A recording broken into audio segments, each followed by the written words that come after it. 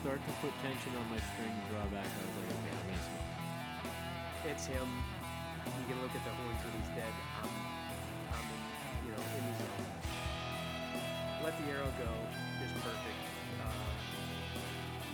When they lose their front shoulders, you start, that's how you know they're smoking.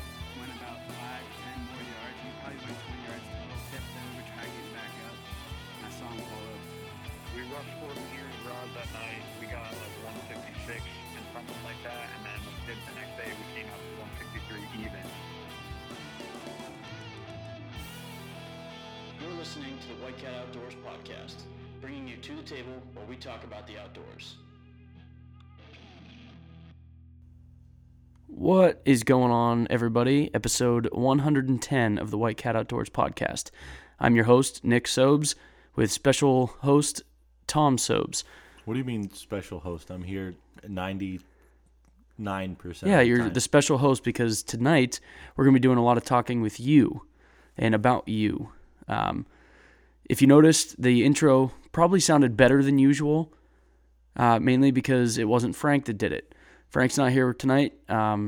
He's got the C, but he's doing good. We're just staying cautious, I guess, if you will. But he'll be back. Social distancing. Yeah, he'll be back next week. So for tonight, you're just going to be dealing with me and Tom. And tonight we got a few things to talk about. Tom, he's got. What do you? Oh, you just tell me to turn it down. It's way easier than hand signals. Blowing up my ears. So tonight we have a few topics on hand. And first one, Tom's got a new coyote rig. We're going to break down, talk a little bit about that. And then now that deer season's over, Tom's starting to get more back into trapping. Uncle Frank's getting into trapping too, but Tom's been trapping for quite a few years. And we're just going to talk a little bit about what he does, why he does it, and that kind of stuff. So yeah, tune in. Hope you guys enjoy it. So as Nick was saying, deer season's coming to an end. And now it's time for me to start focusing on predators, which actually kind of ties in to my deer hunting because, you get rid of fox and coyotes, stuff like that. And it's going to increase your deer population, less predators out there eating fawns. Same thing with turkeys. You get rid of the coons, possums, skunks, fishers, all those nest raiders.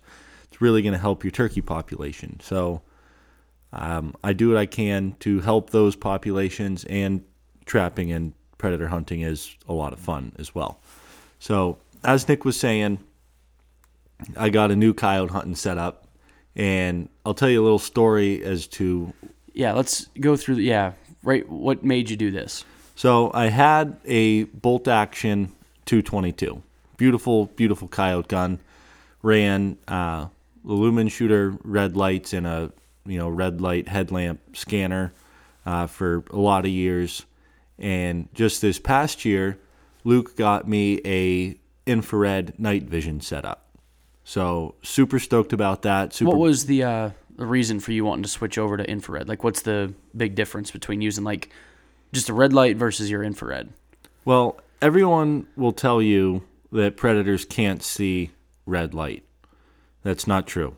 They absolutely can see red light. The reason you use a red light is because it's a lot easier on their eyes than a bright white light, but they absolutely can see it.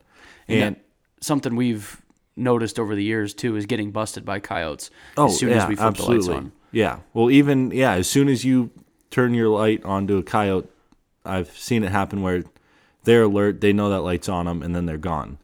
I would say 90% of the time you're good with the red lights, depending on where you're hunting.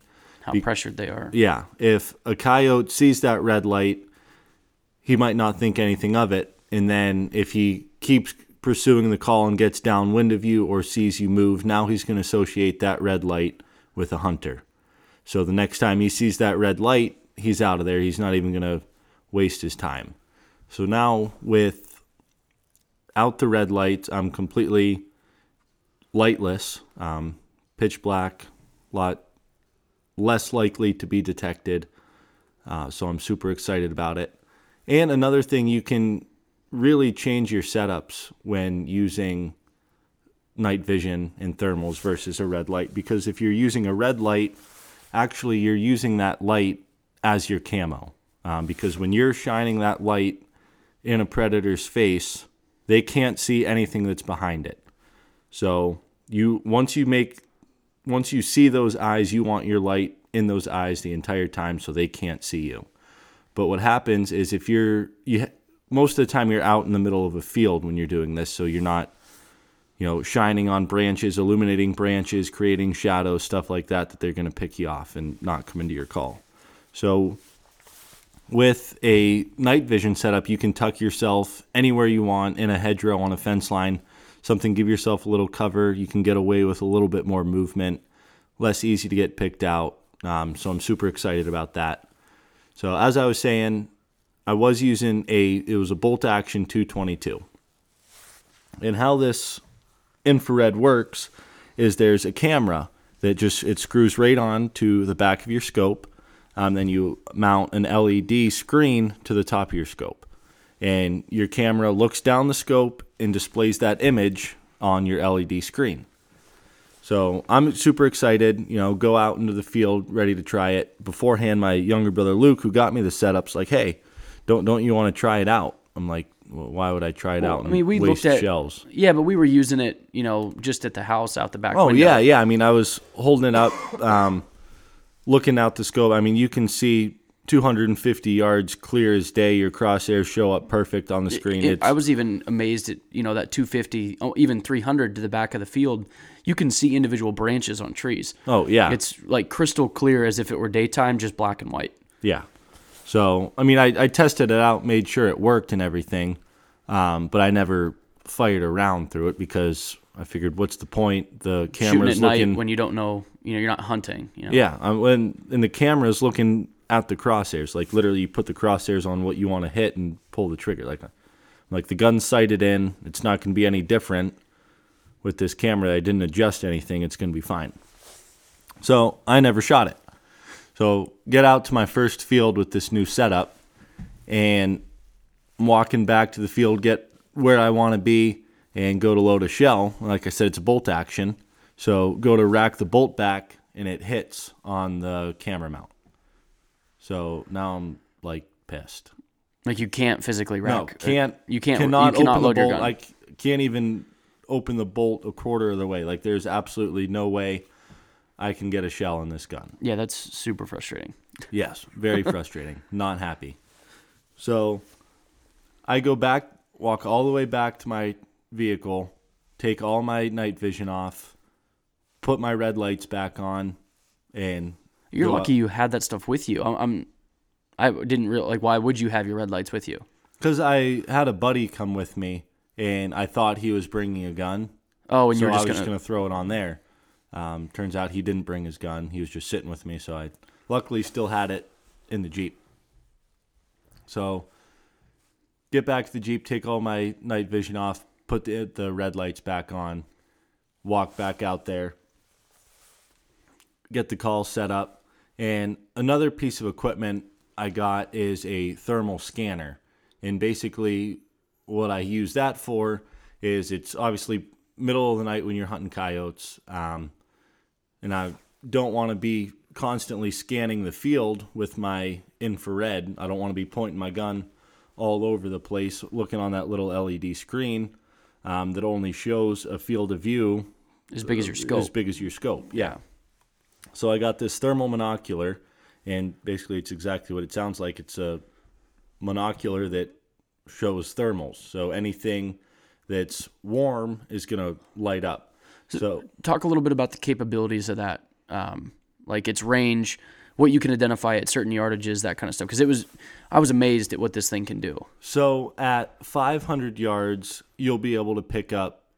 It detects heat. It detects heat, yeah. Okay. So if I'm hunting, I mean, I don't really even think we have fields around here that are long enough and flat enough. Yeah, long enough, yes, but flat enough, Not from the ground, I don't think. Yeah, if there is, it's very few. Yeah, you're going to have to be elevated up in a tree stand to see. Because even some of them yards. places we've gone with Frank, I mean, there's fields that are that big, but I don't think you can see the whole thing No. from one point. So yeah, at 500 yards, it'll detect heat, and then within 200 yards, you'll be able to identify what kind of animal it is, whether it's a fox, coyote. I don't know if you'll be able to identify a possum or a raccoon. They look pretty much the same. Yeah, you're going to be able to notice that it's a smaller critter than probably a coyote. Possum, raccoon, skunk. But yeah, you'll definitely be able to tell the difference between a deer, a coyote, a fox, and then a small critter, squirrel. Critter. Yeah, stuff like that. So, and I tell you what, it's awesome. My very first time using it, set the call out. It started calling, and within 6-7 minutes, had a pair of coyotes come out, and I'm watching them, and you can see clear as day. You can see their tail coming up, and how you can see their body motion, how they're like, bounding, bouncing, galloping, or prancing. I don't know exactly. Yeah, how whatever you want to call a coyote run across the field, and then I could see them stop and sit and kind of looking at the call, and then get back up. And as they got closer, I could see them, putting the sneak on where they kind of lower their shoulders and nose to the ground and just start moving real slow. So I let them get into about 80 yards and take my eyes off the thermal monocular and go over, flip on my red light. And the problem I ran into is when you're looking at one bright screen and then you go to almost darkness, it takes your eyes a little while to adjust. So as I said, I had to scrap the infrared lights, go back to the red lights. You probably flip the red light on right away. Yeah, and it tips them off. Well, no, I was running my lights so dim because I knew. Yeah, but I'm still saying it. You probably flipped it on right away, and it took you too long to. Yeah. So, like I said, I was looking through the thermal monocular, take that away, and now I'm just using this faint red light, and I couldn't see anything. It took my eyes too long to adjust from very bright to very dark. Couldn't see anything. By the time my eyes adjusted, I could finally see the coyotes clear through the scope, but by that time they were already circled all the way downwind and were heading off back to the woods. Couldn't get a shot. So now I'm pissed. Like, everything worked out beautifully. Had I had my infrared, it would have been a matter of setting my monocular down, flipping my infrared light on, and now I'm looking from one bright screen to another bright screen. Eyes don't have to adjust. Would have been, 80 yards. They were literally stopped sitting there. It would have been a chip shot. So I'm like, that will never happen again. So next day, I wake up Saturday morning, find myself... So you're trying to figure out what you can do to make sure this never happens again, basically, right? Yes, absolutely. So I got to find something that...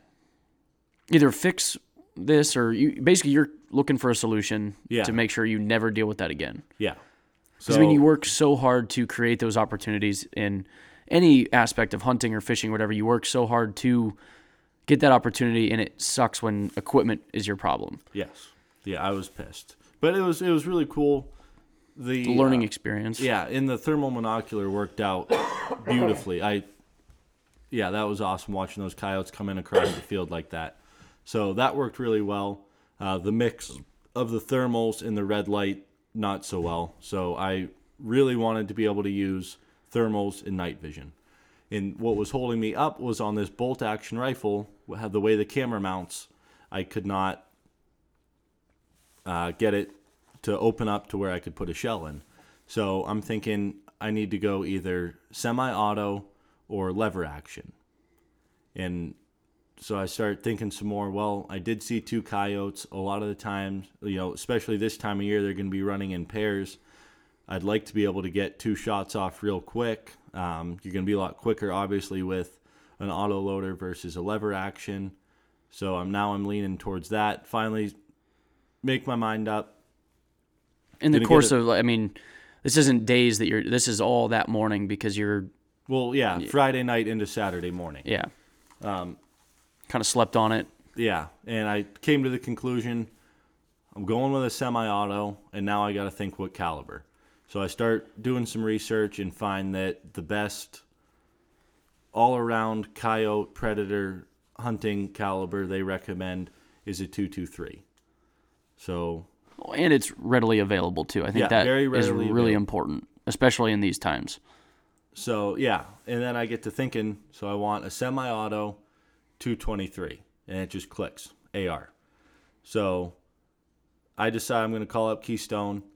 Which is a local gun shop to our area. They're a buy, sell, and trade gun shop right here in Northwest Pennsylvania. That's Tom and I do all of our gun sales through them. Yeah. So I'll call up Keystone, ask what they have, and they said, we got a bunch, come down, take a look. So I go down there and I kind of explain, what I'm looking to do, why I want this gun, and he shows me this Sig Sauer that really caught my eye. And what's nice about these ARs is how versatile they are with the different attachments and stuff you can put on them. And as far as coyote hunting goes, that's ideal. I guess it's kind of important to lay out that you and I, we're totally unfamiliar with like the AR world. Yeah. Since we were 10 years old, we've always been bolt action rifles. That's just what we've always been used to and never strayed from that. That's all of our guns. That's what we have. So it was neat. Keystone's, I'm sure other gun shops are like this, but it's when you go to a big box store, like your Sportsman's Warehouse or something, you run into guys at the gun counter that don't really know what they're selling. But when you go to these smaller gun shops, like Tom said, he was able to go in and explain, this is what I want to do with a gun, and then they can kind of point you in the right direction. Yeah. So I ended up settling on that Sig Sauer. Came with a scope, which is actually pretty cool. It's a scope that actually it's battery powered, and it there's an app you can download for this specific scope, and the scope pairs with the gun. So you download this app and you can click. They have every caliber, or not every caliber, every load of 223 on this app, and you click, I'm shooting this brand with 55 grains or whatever. This grain bullet, this many grains of powder, and then it'll tell you if you're zeroed at 100, what your drop is at 200, 300, 400. That's a really cool feature. Yeah. And then it's got on the scope, it's got your your regular crosshairs, and it's got the little hash marks underneath it for 200, 300, 400, and so on. So it's pretty cool. Really, the fields I'm hunting, at least for right now, I don't think I'm really ever going to be shooting more than 200 yards. No. But obviously I'm going to have to take a look at the firearm regulations before I do this. With this gun, but I would really like to go out west, like out Kansas where we were turkey hunting. Yeah, Tom and I, when we went to Kansas, every single night we were getting surrounded by coyotes. I mean, we would see half a dozen coyotes out in the field just trying to leave from turkey hunting because you could hunt all day out there and every single day. And there was some monster fields out there. Oh, yeah. Yeah, where 200-300 yards is nothing. But big open fields with these thick, nasty creek bottoms and just coyotes everywhere. So I think that would be an awesome trip. Out there. Because, it's all we hunted was public land. I think that would be awesome just to go out there, spend a week, and hunt coyotes all over the public land. I wonder if they're like us where it's open season on them, we could go out there during turkey season, turkey hunt throughout the day, go in and kill turkeys at night, or coyotes at night. Yeah, that would be sweet. We'll have to look into it. Yeah. So that's my new setup. Unfortunately, I really haven't been able to take it out yet. We've had sub-zero weather, and technology as far as IR lights, electronic calls, thermal scanners, doesn't really work in sub-zero weather. Yeah, like typically like Tom, even like the range on your calls drops way down. Like typically the call we bought has I think like an 80-yard range for the Bluetooth remote, and with these sub-zero temperatures, I think you said like 20 yards was as far as you could get back from it. It sounded like shit. Yeah, it was bad. It sounded literally like a robot, like not realistic at all. So I haven't really. I've been waiting for a warm front, some upper teens to. Yeah, that's what we're calling a warm front right now too. Yeah, something to get out there and. I mean, it's been single digits for like at least 2 weeks. Yeah. So I'm ready to get this out there. I think it's going to be a total game changer. This new setup I have. I'm really looking forwed to it. So. And you are obviously have it sighted and everything. It is freaking dead on. It's nice. Yeah, right on the money at 100 yards.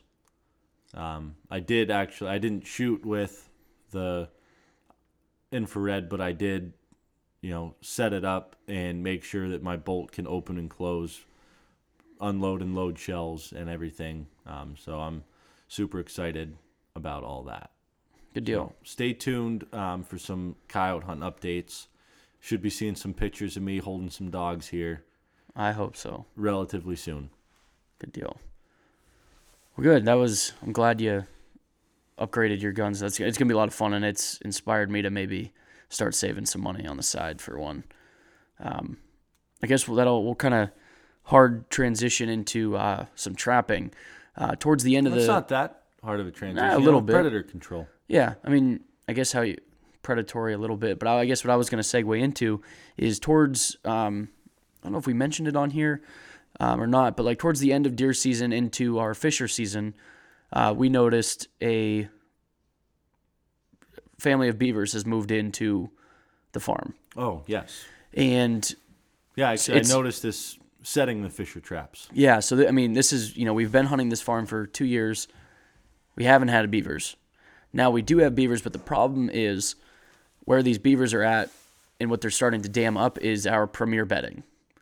And we can't have that. We can't put our bedding underwater. No, that's the issue we had in Climber that we took care of. Yeah, so I guess it needs taken care of again. Yeah, so I guess we'll just kind of run through a little bit of our tactics for it. Typically we're either using 330 conibears or I don't know what size foot traps. Is it 5 or 6 or something? No, just like you're gonna make me sound stupid. I use the MB 550s. Okay. Which is pretty much what I use for all the trapping I do, other than raccoons. Gotcha. But you'll catch beaver, fox, and those are coyotes. Those traps are, at least from what we've seen, are way better than your Dukes and Victors. Yes. One feature that they have that the rest of them didn't is that click on the pan. And if you're not familiar with trapping, foot traps, they have basically, most of them nowadays have 2 springs, one on each side, and then there's a pan in the center that you set with a little pin. And for years, Tom and I used these Dukes and Victors, and you basically would set that pan, and it's kind of like a guessing game, if you will, trying to make sure that the pin's set so it's not too heavy, but if you get it too light, sometimes it trips itself. But with the MB 550s, there's like a click, and I don't know if you can explain it a little bit better than I can. But. Yeah, basically you just, you put your pin underneath the pan, and, you push it down, and just about when it gets flat with the ground, you'll hear a little click, and you'll actually feel it too. And now that trap is set on a hair trigger. So the next time that pan moves, the trap's going off. Because when you're catching fox and coyotes especially, if you have a Duke or a Victor or something that doesn't have that set, that fox or coyote, when they set their foot down to investigate your dirt hole or whatever set you're making, they are so tenderfoot when they're setting it down. If they feel that pan shift just a little bit, they're going to dig your trap up and flip it over every single time. And then eat your bait. Yeah. It has to be absolutely rock solid, no movement. So with that set, you hear that click, and now the next time that pan moves, that trap's going off. Yeah. But we use those more for beaver. That comes into play with drown bags. Yeah. We don't really do any like dry land. It's all basically the drown bags work really well for like mudslides. Mudslides, scent mounds. I do a lot of scent mounds. Yeah.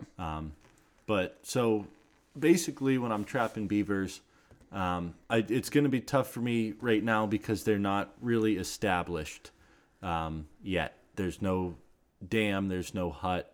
There's just a lot of signs of them building the dams and huts.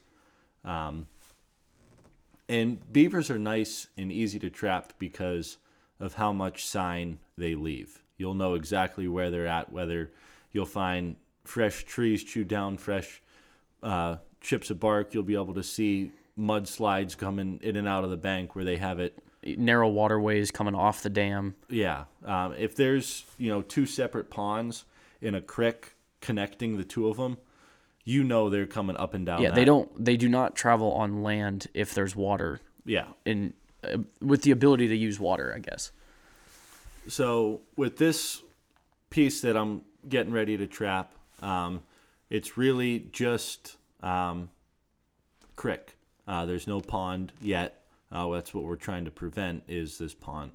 We want to set the precedent now that they're not welcome. And you actually can, beavers will learn that it's not worth the hassle where they're at. I don't know, like we've seen absolutely. that, like if you, especially like a new family of beavers that are moving in, if you get in there right away and pressure them, trap a few of them out, they'll realize that it's too much, and they will move on.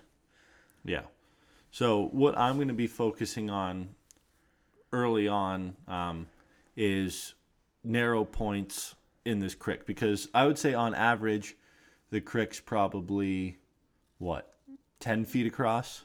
Yeah, ish. Yeah, it's a pretty good stream that runs through there. Yeah, and it's obviously very tough to trap the entire width of a creek, Especially when you can only have 3 sticks. Yeah. And your anchors are considered a stick. So yeah. So one trap, they're probably maybe a foot long or a foot wide themselves, if that. yeah, somewhere in that 10 to 12 range. Yeah. So you got one 10-inch trap to cover a 10-foot wide creek. It's going to be very difficult. So I'm going to try and find some pinches where it kind of narrows down or goes around a bend. Maybe there's an eddy or something that creates just some sort of pinch point down to where I can cover the majority of that area with my set. How I like to make my sets is, like Nick said, you can only use 3 sticks, 3 guide sticks. And one stick I will use every single time is the dive stick. And how that works is a beaver will only swim. This is key right here. I was going to say it if you didn't, but A beaver will only swim on top of the water or down on the bottom. They will never swim through the middle of the water column. So what I do is I take one of my 3 guide sticks and lay it on top of the creek, just so it's barely touching the top of the water. Lay it, bank to bank, barely dipping into the water. And what that'll do is that beaver will be swimming down the creek and it'll see that stick up there and it'll know, okay, I can't pass through there. I got to go down to the bottom, swim underneath it. So it's going to push that beaver down to the bottom, and that's where I have my trap. And then my other 2 sticks I use kind of to obviously steady the trap, keep it upright, and then funnel the beaver to that trap. Because if there's an open lane, it's not going to swim through brush. yeah. So I'll try and get a stick with, a couple branches, couple things hanging off of it, and use that to, guide the beaver down to my trap. Kind of create like a funnel. Yeah, essentially. exactly. Try and create a funnel. So now that funnel is going to create or push them down to where my trap is, and the dive stick's going to push them down to the bottom. And I've had a lot of success with it. So yeah, That's I would say that's our most 90. I common. would say at least 90%. Yeah. Is basic, waterways. Because I know up in Clymer, we had there's a ton of little streams, and they're, those ones are only like 2 foot wide. Yeah, you can cover that with one trap easy. Yeah, so I think what we're going to have to do is, like you said, find, little pinch points within that stream that we know that they're using. Find a scent mound or something like that we can, like Tom said, they leave so much sign of where they're at. So hopefully we can get that under control ASAP. Yeah. The only issue right now is everything's under ice. And about over 2 foot of snow. Yeah. So. But we have until, mid-March or end of March or something? Yeah. I think It's sometime in March, so. Yeah. I think you do get a couple weeks in March. Either the 18th or like the end of March. I can't remember. Sometime in March. Yeah. So usually. I think it's the end of March, and then it's like mid-December is when it started. There's always, right after Christmas. But it's been under snow basically since the beginning of January. Yeah. So. Which that makes it tough. I know one year you and I located a lot of places with like orange ribbon before the snow fell. But right now it's, especially with a new area for the beavers, we don't know enough to really get in there on the snow. No, and I didn't spend a whole lot of time scouting it out just solely because I was focused on fisher trapping. I kind of just saw, oh, wow, there's a lot of beaver sign here. Gonna have to do something about this. But I didn't spend the afternoon trying to figure them out like I should have, or like we've done up in Clymer. Yeah. We have those beavers pretty well figured out up there. And under control. Up there, we actually like having a little bit of beaver habitat, but... Oh, yeah, beavers are definitely great. They create pinch points, obviously. Yeah. The only problem we have with where they're at the farm is it goes through our bedding, and we can't have our bedding flooded because that's our only bedding. Yeah. So... Any other trapping you're planning on doing this year, or is it mainly... No, we already, went over my fisher. I don't really get into the coon trapping. You say we kind of got out of that years ago. When me and Nick got into coon hunting with my dogs, we had this deal with this guy. We would bring him raccoons still on the carcass, like not even skinned out, just frozen solid raccoons, and he'd give us $20. Last coon I sold to the same guy, skinned out, and fleshed. I got like $2 for. So the prices are just way down, and it's not worth the time anymore. You and I used to, like high school, we used to make quite a bit of money just running dogs. But the thing with raccoons is if you're trapping fox, which I do, if you're trapping coyote, which I do, if you're trapping fishers, you're going to catch fox, or you're going to catch raccoons, you're going to catch possums, and you're going to catch skunks. There's absolutely nothing you can do to keep those nest raiders out of your sets. And if there is something you can do that I don't know about, please leave it in the comments, because I'll give you $5. Yeah, I would love to know if you have a trick to keep coons and possums out of your coyote and fox sets. Are you saying you prefer to keep the skunks coming to your set? No, skunks too. Actually, I've never caught a skunk, knock on wood. I was about to say, yeah, knock on some wood. That's Yeah. one thing you and I, we've never caught a skunk. Yeah. I'm very thankful for it. I don't know what I would do. We've caught snapping turtles and ducks and crows and stuff. It's nature of the beast. Yep. But I would have liked to do some fox and coyote trapping, but it's just tough because the fall would be the easiest time, but in the fall, I'm deer hunting. I don't have time to be setting coyote, fox traps and checking them every single day. If I have a spare minute in the fall, I'm in the woods. So they're in season right now, and if I can get some sets in the wintertime, I do, but I'm not. Right now we have realistically like 3 feet of snow, and I'm not trudging through 3 feet of snow, digging out these huge areas to put my traps, and then have them get covered in snow the next day.